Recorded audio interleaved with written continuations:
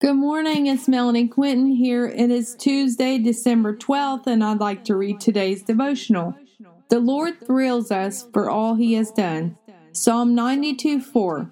You thrill me, Lord, with all you have done for me. I sing for joy because of what you have done.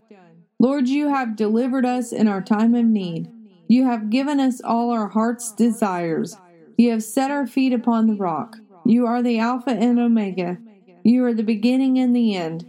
You are our Father. You are our God. You go before us and prepare a way.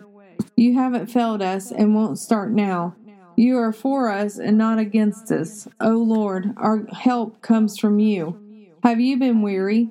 Have you been heavy burdened? Turn to the Heavenly Father and ask for His provisions. He will never turn His back on His children. Grow with anticipation of the Lord's return. He will come when we least expect it. He is watching and waiting for the right time to return to earth. He wants every knee to bow and every tongue to confess He is Lord and Savior.